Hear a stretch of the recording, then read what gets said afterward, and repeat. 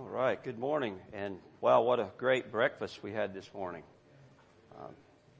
And all the hard work that's been done to prepare for and to also serve us while we're here. Just want to express my gratitude for all the work that's gone into the retreat. And I'm enjoying getting to know some of you guys and look forward to more opportunity to fellowship with you, get to know you. And it's a blessing to be here in your church, to learn about your fellowship. I know Chad. I've gotten to know Chad well over the last few years through our connections with RBNet. But this is the first time I've been here to your church, and so it's really a great joy to be here and also to meet folks from other churches that are here as well. I know there's a lot here from Media, Pennsylvania, and it's been great to meet you guys. And thank you for your prayers. I feel a little bit better this morning. Last night, the pressure was really bad in my head, and that's pretty much gone. I still have a lot of the remnants of inside my chest and head, but I feel a whole lot better. So I appreciate your prayers for me. All right, let's turn to the book of Daniel. We'll pick up where we left off last night.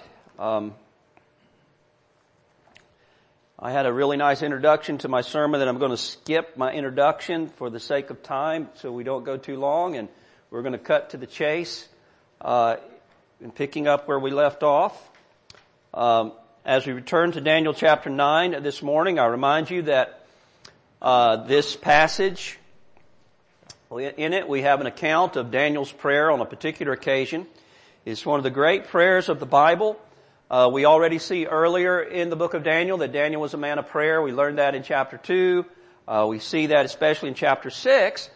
But here, we're actually taken into Daniel's prayer closet, as it were, to hear him praying. And his prayer has to do with the deliverance of God's people from Babylonian captivity. So we not only learn to pray in general in this prayer, we do learn about that. We learn a lot about that. But we also learn how to pray for the revival of the church of Christ in times of spiritual declension and desolation. How to pray for God to deliver and to revive and to restore His people. So may God help us as we consider Daniel's prayer to learn how to pray like Daniel did. And so let me read to us again, picking up with Daniel chapter 9, verse 1, I'll read down to verse 19 if you want to follow with me. It's quite a long section, but we'll read all of it here. In the first year of Darius, the son of Ahasuerus, of the lineage of the Medes, who was made king over the realm of the Chaldeans, in the first year of his reign, I, Daniel, understood by the books the number of the years specified by the word of the Lord through Jeremiah the prophet, that he would accomplish 70 years in the desolations of Jerusalem. Then I set my face toward the Lord God to make requests by prayer and supplications with fasting, sackcloth, and ashes. And I prayed to the Lord my God and made confession and said, O Lord, great and awesome God, who keeps covenant and mercy with those who love Him and those who keep His commandments, we have sinned and committed iniquity. We have done wickedly and rebelled, even by departing from your precepts and your judgments. Neither have we heeded your servants, the prophets, who spoke in your name to our kings and our princes, to our fathers and all the people of the land. O Lord, righteousness belongs to you, but to us shame of face, as it is this day, to the men of Judah, to the inhabitants of Jerusalem and all Israel, those near and those far off in all the countries to which you have driven them because of the unfaithfulness which they have committed against you. O Lord, to us belongs shame of face, to our kings, our princes, and our fathers, because we have sinned against you. To the Lord our God belong mercy and forgiveness, though we have rebelled against Him. We have not obeyed the voice of the Lord our God to walk in His laws, which He set before us by His servants the prophets. Yes, all Israel has transgressed your law and has departed, so as not to obey your voice. Therefore the curse and the oath written in the law of Moses, the servant of God, has been poured out upon us, because we have sinned against Him. And He has confirmed His words which He spoke against us and against our judges who judged us by bringing upon us a great disaster. For under the whole heaven such has never been done as what has been done to Jerusalem. As it is written in the law of Moses, all this disaster has come upon us, yet we have not made our prayer before the Lord our God, that we might turn from our iniquities and understand your truth. Therefore the Lord has kept the disaster in mind and brought it upon us. For the Lord our God is righteous in all the works which he does, though we have not obeyed his voice. And now, O Lord our God, who brought your people out of the land of Egypt with a mighty hand and made yourself a name as it is this day, we have sinned, we have done wickedly. O Lord, according to all your righteousness, I pray, let your anger and your fury be turned away from your city Jerusalem, your holy mountain, because of our sins, for our iniquities of our fathers. Jerusalem and your people are a reproach to all those around us. Now therefore, our God, hear the prayer of your servant and his supplications, and for the Lord's sake, cause your face to shine on your sanctuary, which is desolate. O my God, incline your ear and hear, open your ears, your eyes, and see our desolations and the city which is called by your name. For we do not present our supplications before you because of our righteous deeds, but because of your great mercies. O Lord, hear. O Lord, forgive. O Lord, listen and act. Do not delay for your own sake, my God, for your city and your people are called by your name. Let's pray together. Our Father, as we come before you this morning, we praise you, we worship you as the great eternal God, the glorious, majestic, only true and living God, the triune God, Father, Son, and Holy Spirit. We give you praise, we give you worship, we humble ourselves before you in the presence of your majesty. We acknowledge that we are dependent upon you for everything that we have. It is you who have made us. You are the one who gives us life and breath. It's because of your kindness to us that we awoke this morning and that we've enjoyed the things that we've enjoyed already today. And we marvel at your goodness toward us. We recognize we don't deserve any of it. We thank you most of all that you have provided for our salvation through your Son, the Lord Jesus. Lord, help us to be mindful of what Christ has done for us today. We thank you for his blood that was shed, that we might have access to you and that we might be reconciled to you and that we might know you as our Father, that we might have the assurance of the forgiveness of our sins and acceptance with you. We thank you today for your word that you've given to us to instruct us, to ground us in the gospel, and also to instruct us in the way we are to live as those who are your blood-bought sons. And so we pray especially today as we look at this particular passage, help us, give us understanding. May this be blessed to our hearts in a way that will help us to grow in our prayer lives as men. And may Jesus Christ be exalted in our midst. Please pour out your Holy Spirit upon us. Lord, we are very much aware of our dependence upon the Holy Spirit in the preaching and the hearing of your word. So we pray that you would grant what we need in this hour. We ask it in Jesus' name. Amen.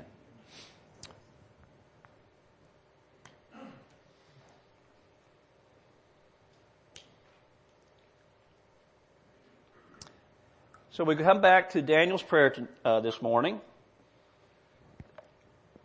Last week, when we began, last night, not last week, our focus was on the discovery that inspired Daniel's prayer and the special and focused nature of the prayer that it inspired in verses 1 to 3. And where did Daniel make this discovery that led him to pray? I'll remind you, you remember it was while he was engaged in Bible study. He was reading the scrolls, the writings of Jeremiah the prophet, and there he discovered that the desolations of Jerusalem were to be accomplished in 70 years. And comparing the time marker that's given at the beginning of this chapter with the time when Daniel was carried away into Babylon, as Daniel counted out the years, he knew that the time was almost here. It was very close. So what did he do? He gave himself to prayer. And indeed, he gave himself to an especially focused, intensified time of prayer with fasting.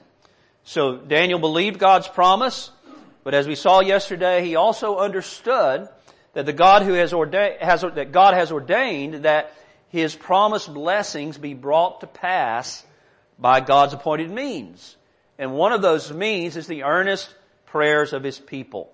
So Daniel set his face toward the Lord God to make requests by prayer and supplications. So we're ready now to focus on the actual content of Daniel's prayer. And it's a beautiful prayer. I think it's the most beautiful prayer that you'll find anywhere in Scripture. It's a powerful prayer. It's a prayer that can teach us how to pray for the revival of the church and for the cause of Christ in the world. Now, this prayer, as you've noticed as I've read it, is fairly long. It would be easy to get bogged down in all the details of this prayer for a long time. And there are various ways you can divide it up and you can approach it. But what I'm going to do, I'm going to follow the lead of Stuart Olliott and his excellent little practical commentary on the book of Daniel and focus on the general characteristics of the prayer. And I'm going to be using the method. I'm not going to be doing exactly the way he does, but I'm going to be using that method of describing the characteristics of the prayer, mainly using words that end in ly, adverbs. There are 5 major characteristics of this prayer that I want to focus on in the time remaining, that we can learn from and imitate in our own praying, both in general and also in our prayers for spiritual awakening and revival. So first of all, notice that Daniel prayed reverently and worshipfully. Notice how his prayer begins in verse 4. And I prayed to the Lord my God and made confession and said, O Lord, great and awesome God, who keeps his covenant and mercy with those who love him and with those who keep his commandments. Now, do you see the reverence with which Daniel approaches God? And notice his prayer begins with worship. He doesn't just rush into God's presence immediately, blurting out requests. He reminds himself of who God is. He stops, as it were, to consider who it is that he is speaking to, and he worships him.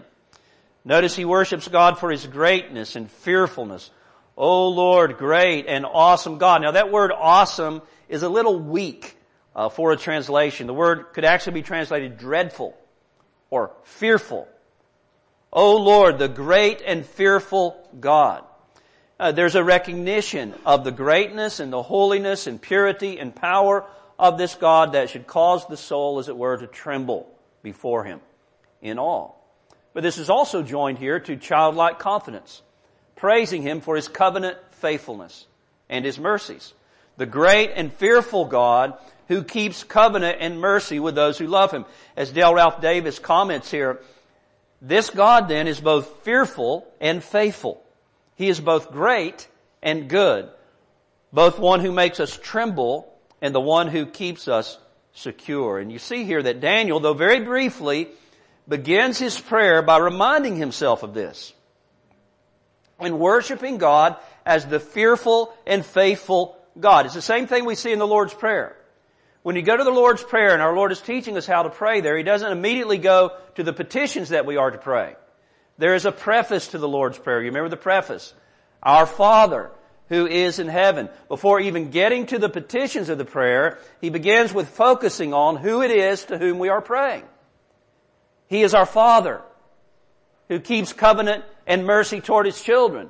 But he is our Father in heaven, the great and dreadful God. As we read in Ecclesiastes 5:2, do not be rash with your mouth, and let not your heart utter anything hastily before God.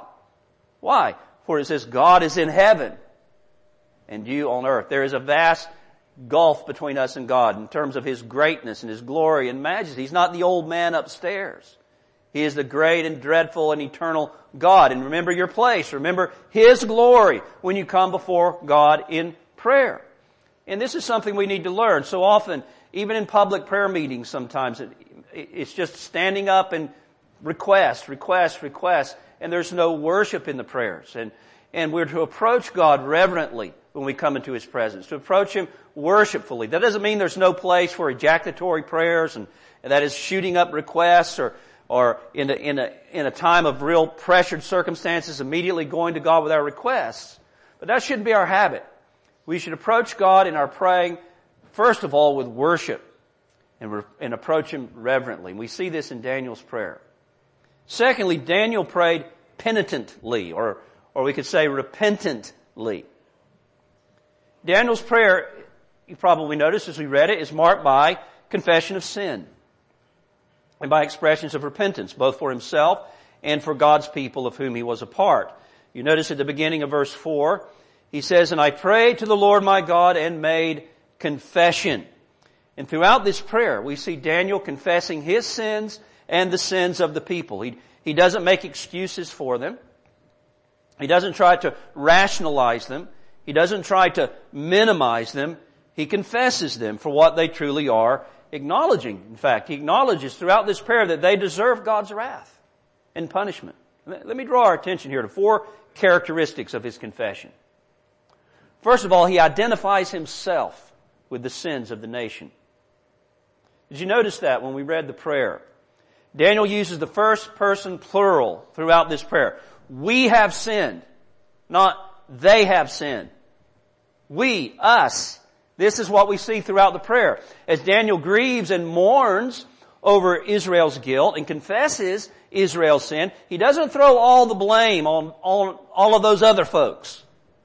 Not me, of course, but those bad people out there. No, this is not a self-righteous prayer. Daniel includes himself. Now, of course, we know that Daniel was a godly man. Yes, but Daniel also knew himself to be a sinner. And though certainly he was not as sinful as many of his countrymen had been, he knew that his sins had contributed to the full measure of the sins of the nation. And brothers, we need more of Daniel's attitude in our prayers. You know, sometimes the prayers of Christians can come across very self-righteous. Lord, look at what the Democrats have done, or what the abortionists have done. Oh Lord, look at what the liberals and progressives and the gays and the transgenders and so on are doing. Deliver us from all these bad people and revive us, oh Lord. Yes, but what about the things you've done? Right? You too are a sinner, and your sins are also offensive to God. And even if by God's grace you've been converted and wonderfully changed in many ways, think about the way you lived before you were converted. Those sins for which you are now ashamed. Those sins by which not only you sinned, but you involved others in your sins and encouraged others to sin. As Peter says in 1 Peter 4:2, there was a time some of us walked in lewdness, lust, drunkenness, revelries, fornication, drinking parties, abominations of all kinds. And brothers, as we think about our own country, or more importantly, as we think about the state of the church in America today, if we're honest, don't we all have much to be ashamed of? Have we not all, in various times and in various ways, contributed to its desolation, even after we've been converted?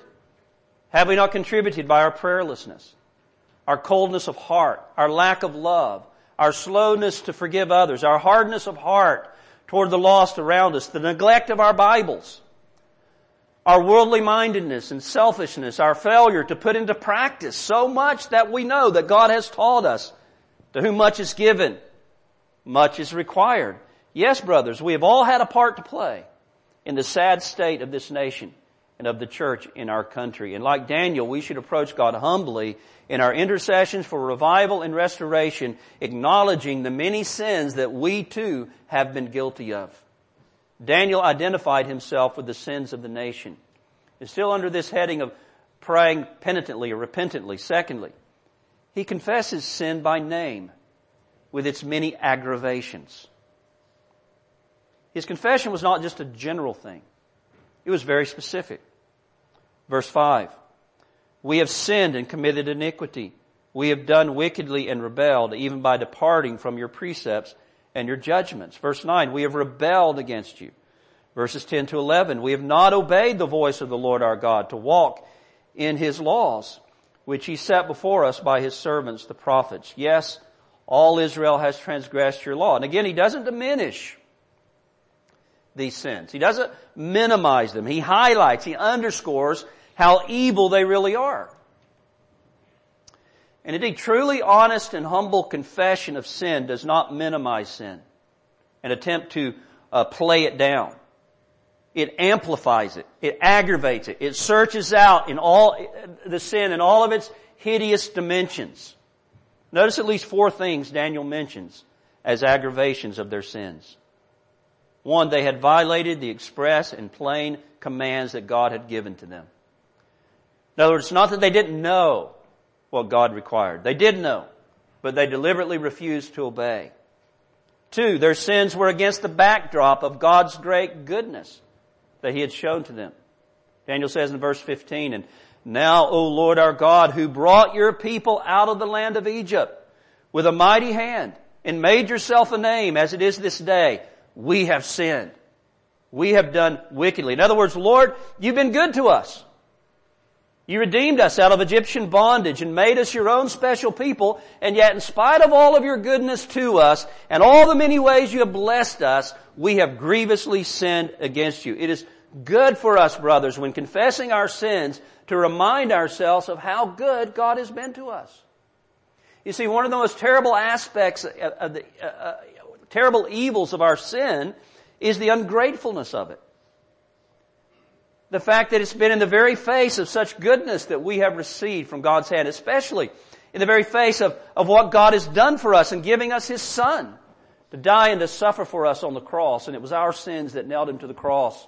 As Newton said, "A bleeding Savior I have seen, and now I hate my sin."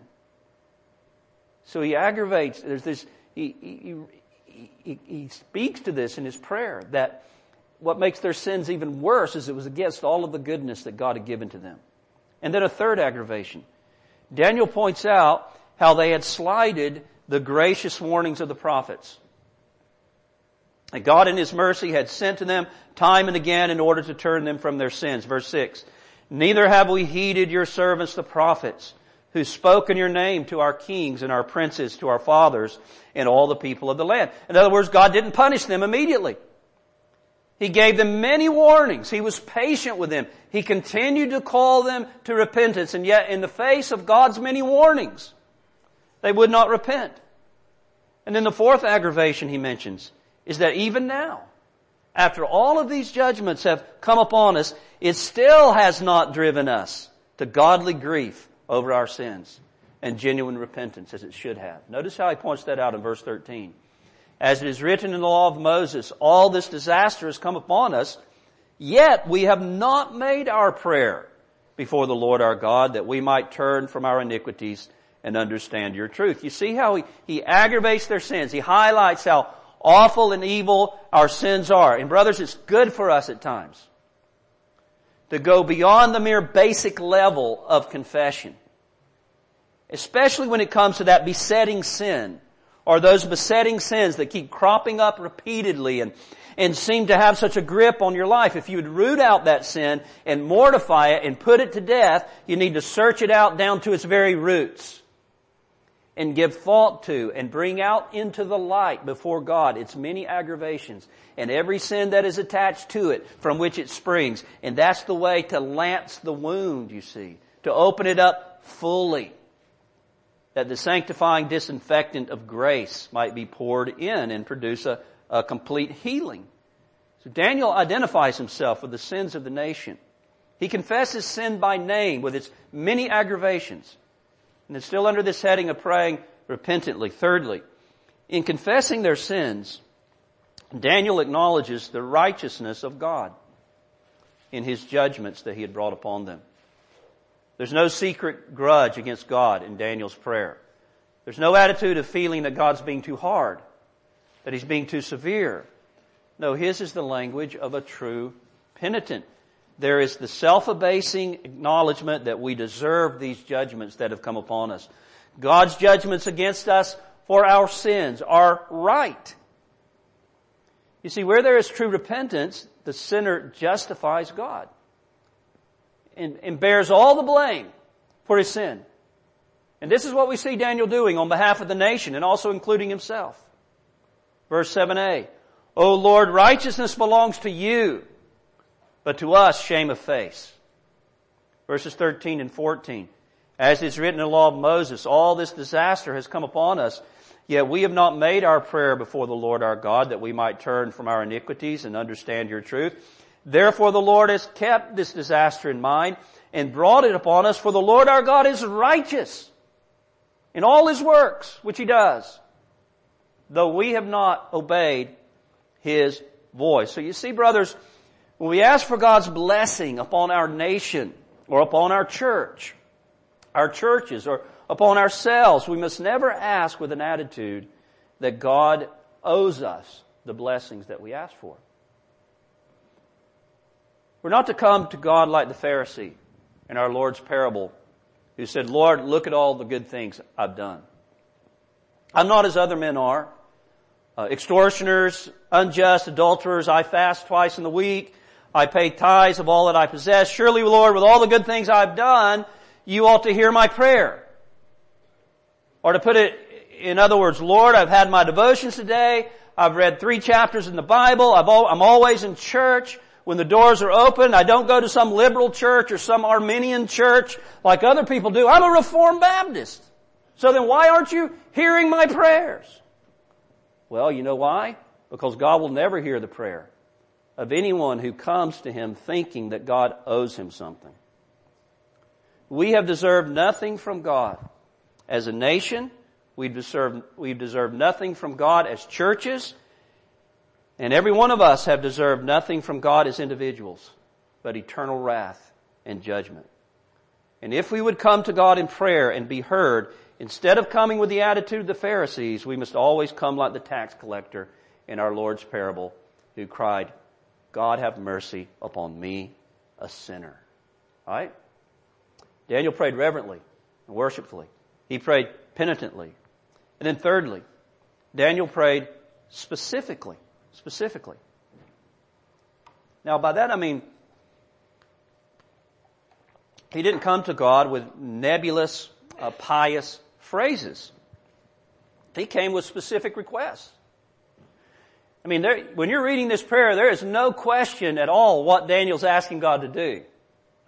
And it's very clear. He saw Jerusalem, the temple, and the people of God in a desolate state, and he specifically asked God to turn away His anger from them and to look upon them again with favor and mercy. And notice how he prayed specifically, with specific requests. Verse 16a, let your anger and your fury be turned away from your city, Jerusalem. Verse 17, cause your face to shine on your sanctuary, which is desolate. Verse 18, O my God, incline your ear and hear. Open your eyes and see our desolations. Verse 19, O Lord, forgive. O Lord, listen and act. Do not delay. Daniel prayed specifically. And so we need to pray specifically, don't we? Isn't it true? I know it is with me sometimes that too often we go to our knees in prayer with no distinct purpose, no distinct, definite, and specific thing or things that we are asking for. And we just use pious sounding phrases. And if there are any requests, they're very, very general and vague, like, Lord, please bless Billy. Well, what exactly do you mean, bless Billy? Or please, God, bless our church. What do you mean, bless our church? What specifically are you asking God to do? You see, many times we pray prayers that really can't be answered specifically, because we're not asking for anything specifically. And this can happen in private prayer and in public prayer meetings as well. Spurgeon, in his humorous way, tells a story to make this point. He says, I know a church which is endowed with an excellent deacon, a real godly man, but he will pray without ceasing at every meeting. And I fear he will pray the prayer meeting down to nothing unless he is soon taken home. The other night, when he had talked for a full 20 minutes, he intimated both to heaven and earth that all he had said was merely a preface, a drawing near as he called it, and that he was then going to begin. None of his friends were pleased to receive that information, for they had begun to cherish the hope that he would soon have done. Now listen to what he says here. Here's the point. As a rule, nothing was really asked for by this estimable brother, but he uttered several pious remarks on all subjects and many more. Nothing was really asked for, just pious remarks. Well, this was not the case in Daniel's prayer. And may it not be the case with us if we're going to learn to pray like Daniel. Daniel prayed reverently. Daniel prayed repentantly. Daniel prayed specifically. And now fourthly, notice that Daniel prayed argumentatively. Argumentatively. This is so important. Now what I mean by that is he enforced his petitions with various pleas and arguments for why God should answer them. Right? Did you notice that? Now this is something we see in many of the great prayers of the Bible. It's something we all need to learn from. It's the spiritual art, if I might call it that, of stirring up our faith and enforcing our requests by appeals to God's character, God's promises, and God's glory. What are some of the arguments Daniel uses in this prayer? There's 4 of them. First of all, he appeals to God's righteousness. Look at verse 16. O Lord, according to all your righteousness, I pray, let your anger and your fury be turned away from your city Jerusalem, your holy mountain, because of our sins and for the iniquities of our fathers, and so on. Now, do you notice something here? Earlier, in the previous verses, Daniel has acknowledged God's righteousness in the judgments he had brought upon the nation. We just looked at that a moment ago.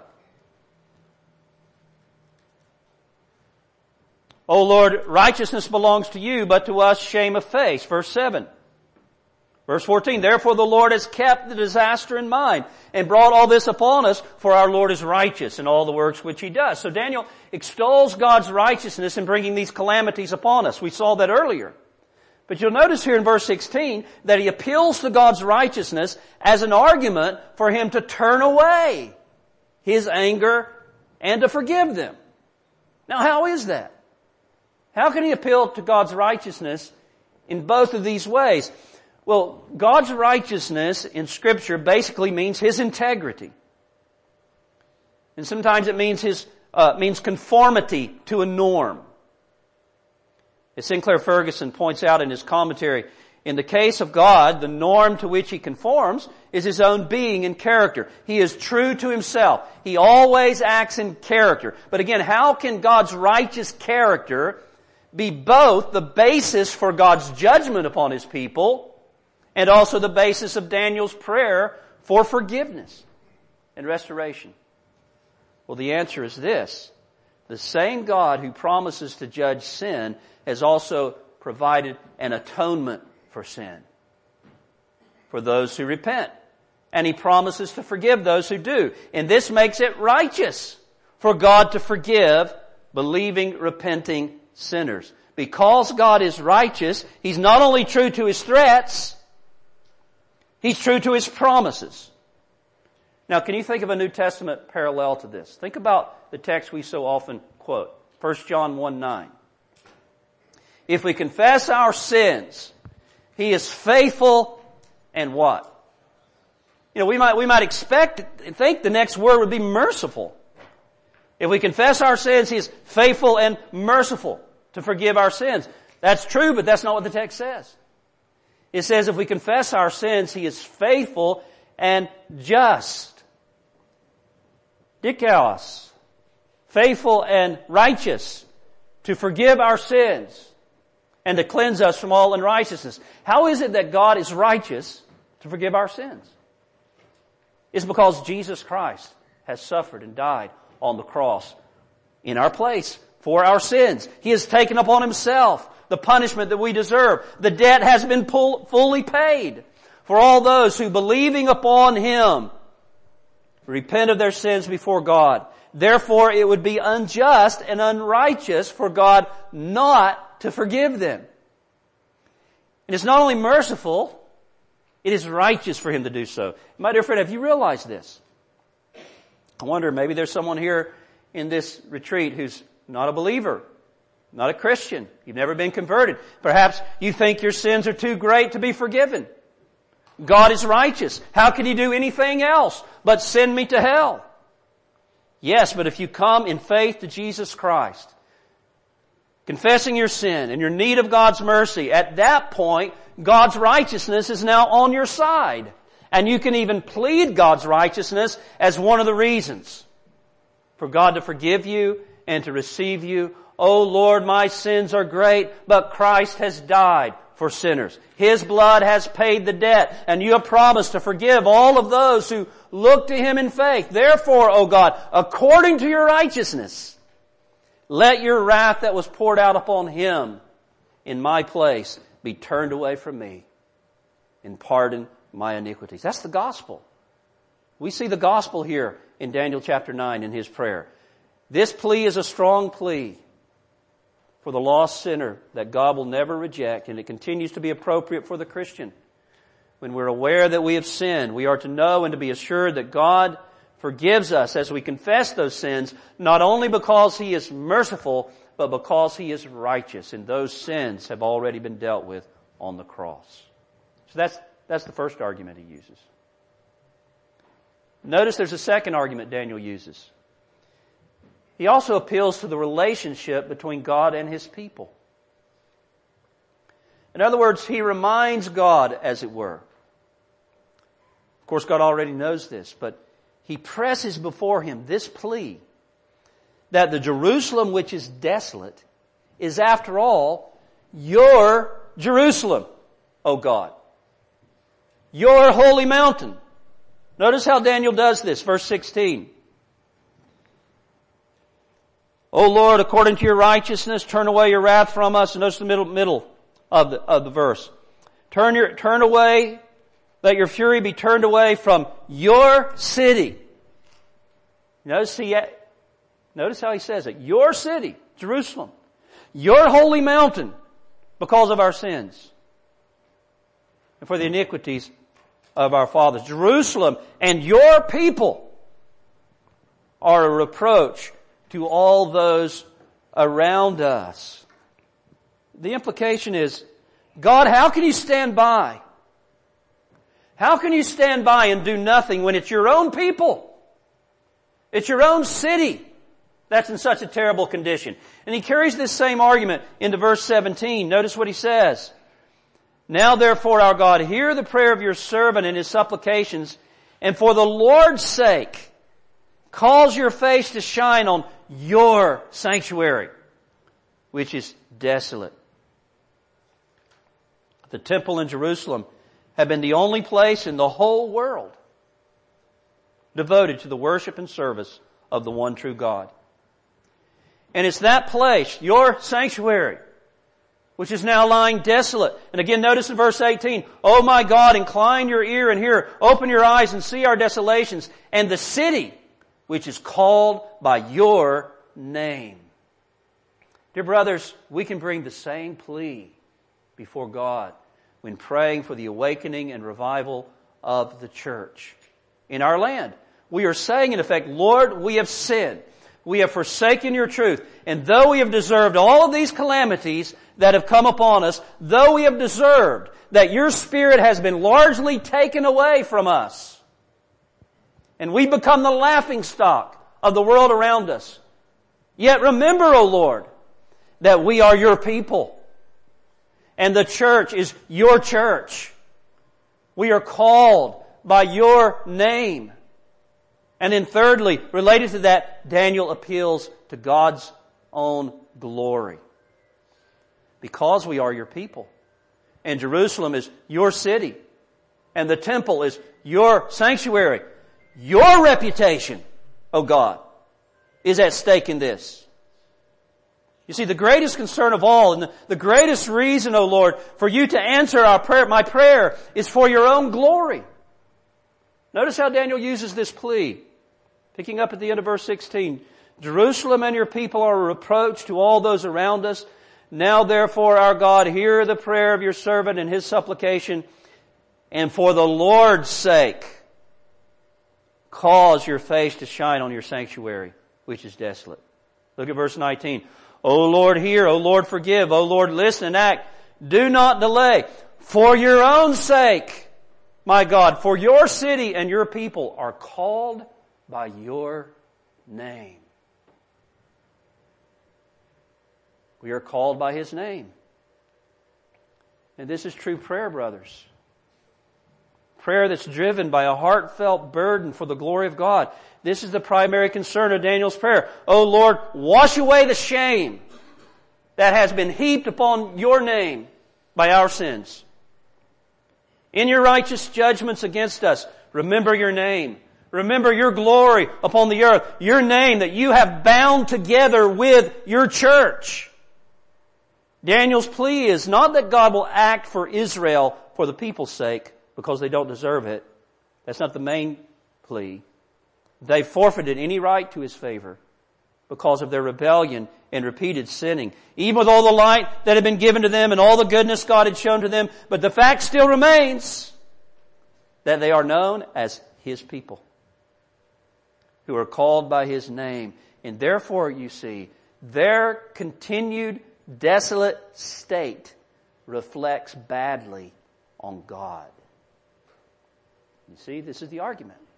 It will look as though God doesn't care for them, or as though God isn't powerful enough to help them, or as though the God of the Bible doesn't even exist, and that the message of the Bible is just another religious myth, like all other world religions. And the same plea is for us, brothers, the heathen world around us.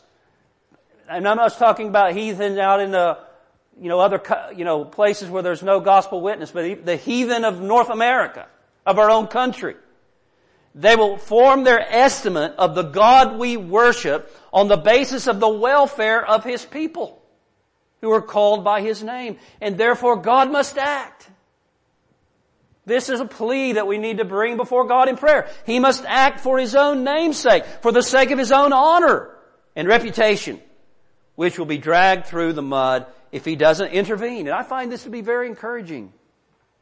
What a plea we have here to bring before the throne of grace as to why God should bless the church. Bless your church. Bless our church. What a plea to bring before Him in all of your prayers for the health of the church and the revival of the church and the prosperity of the church, both here and throughout our country, and for the cause of Christ throughout the world. So Daniel appeals to God's righteousness.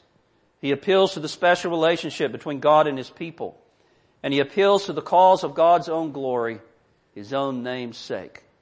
But finally, there's one other argument that Daniel uses. He appeals to God's mercy. And this brings us to the fifth and the final characteristic of Daniel's prayer. He prayed worshipfully, reverently.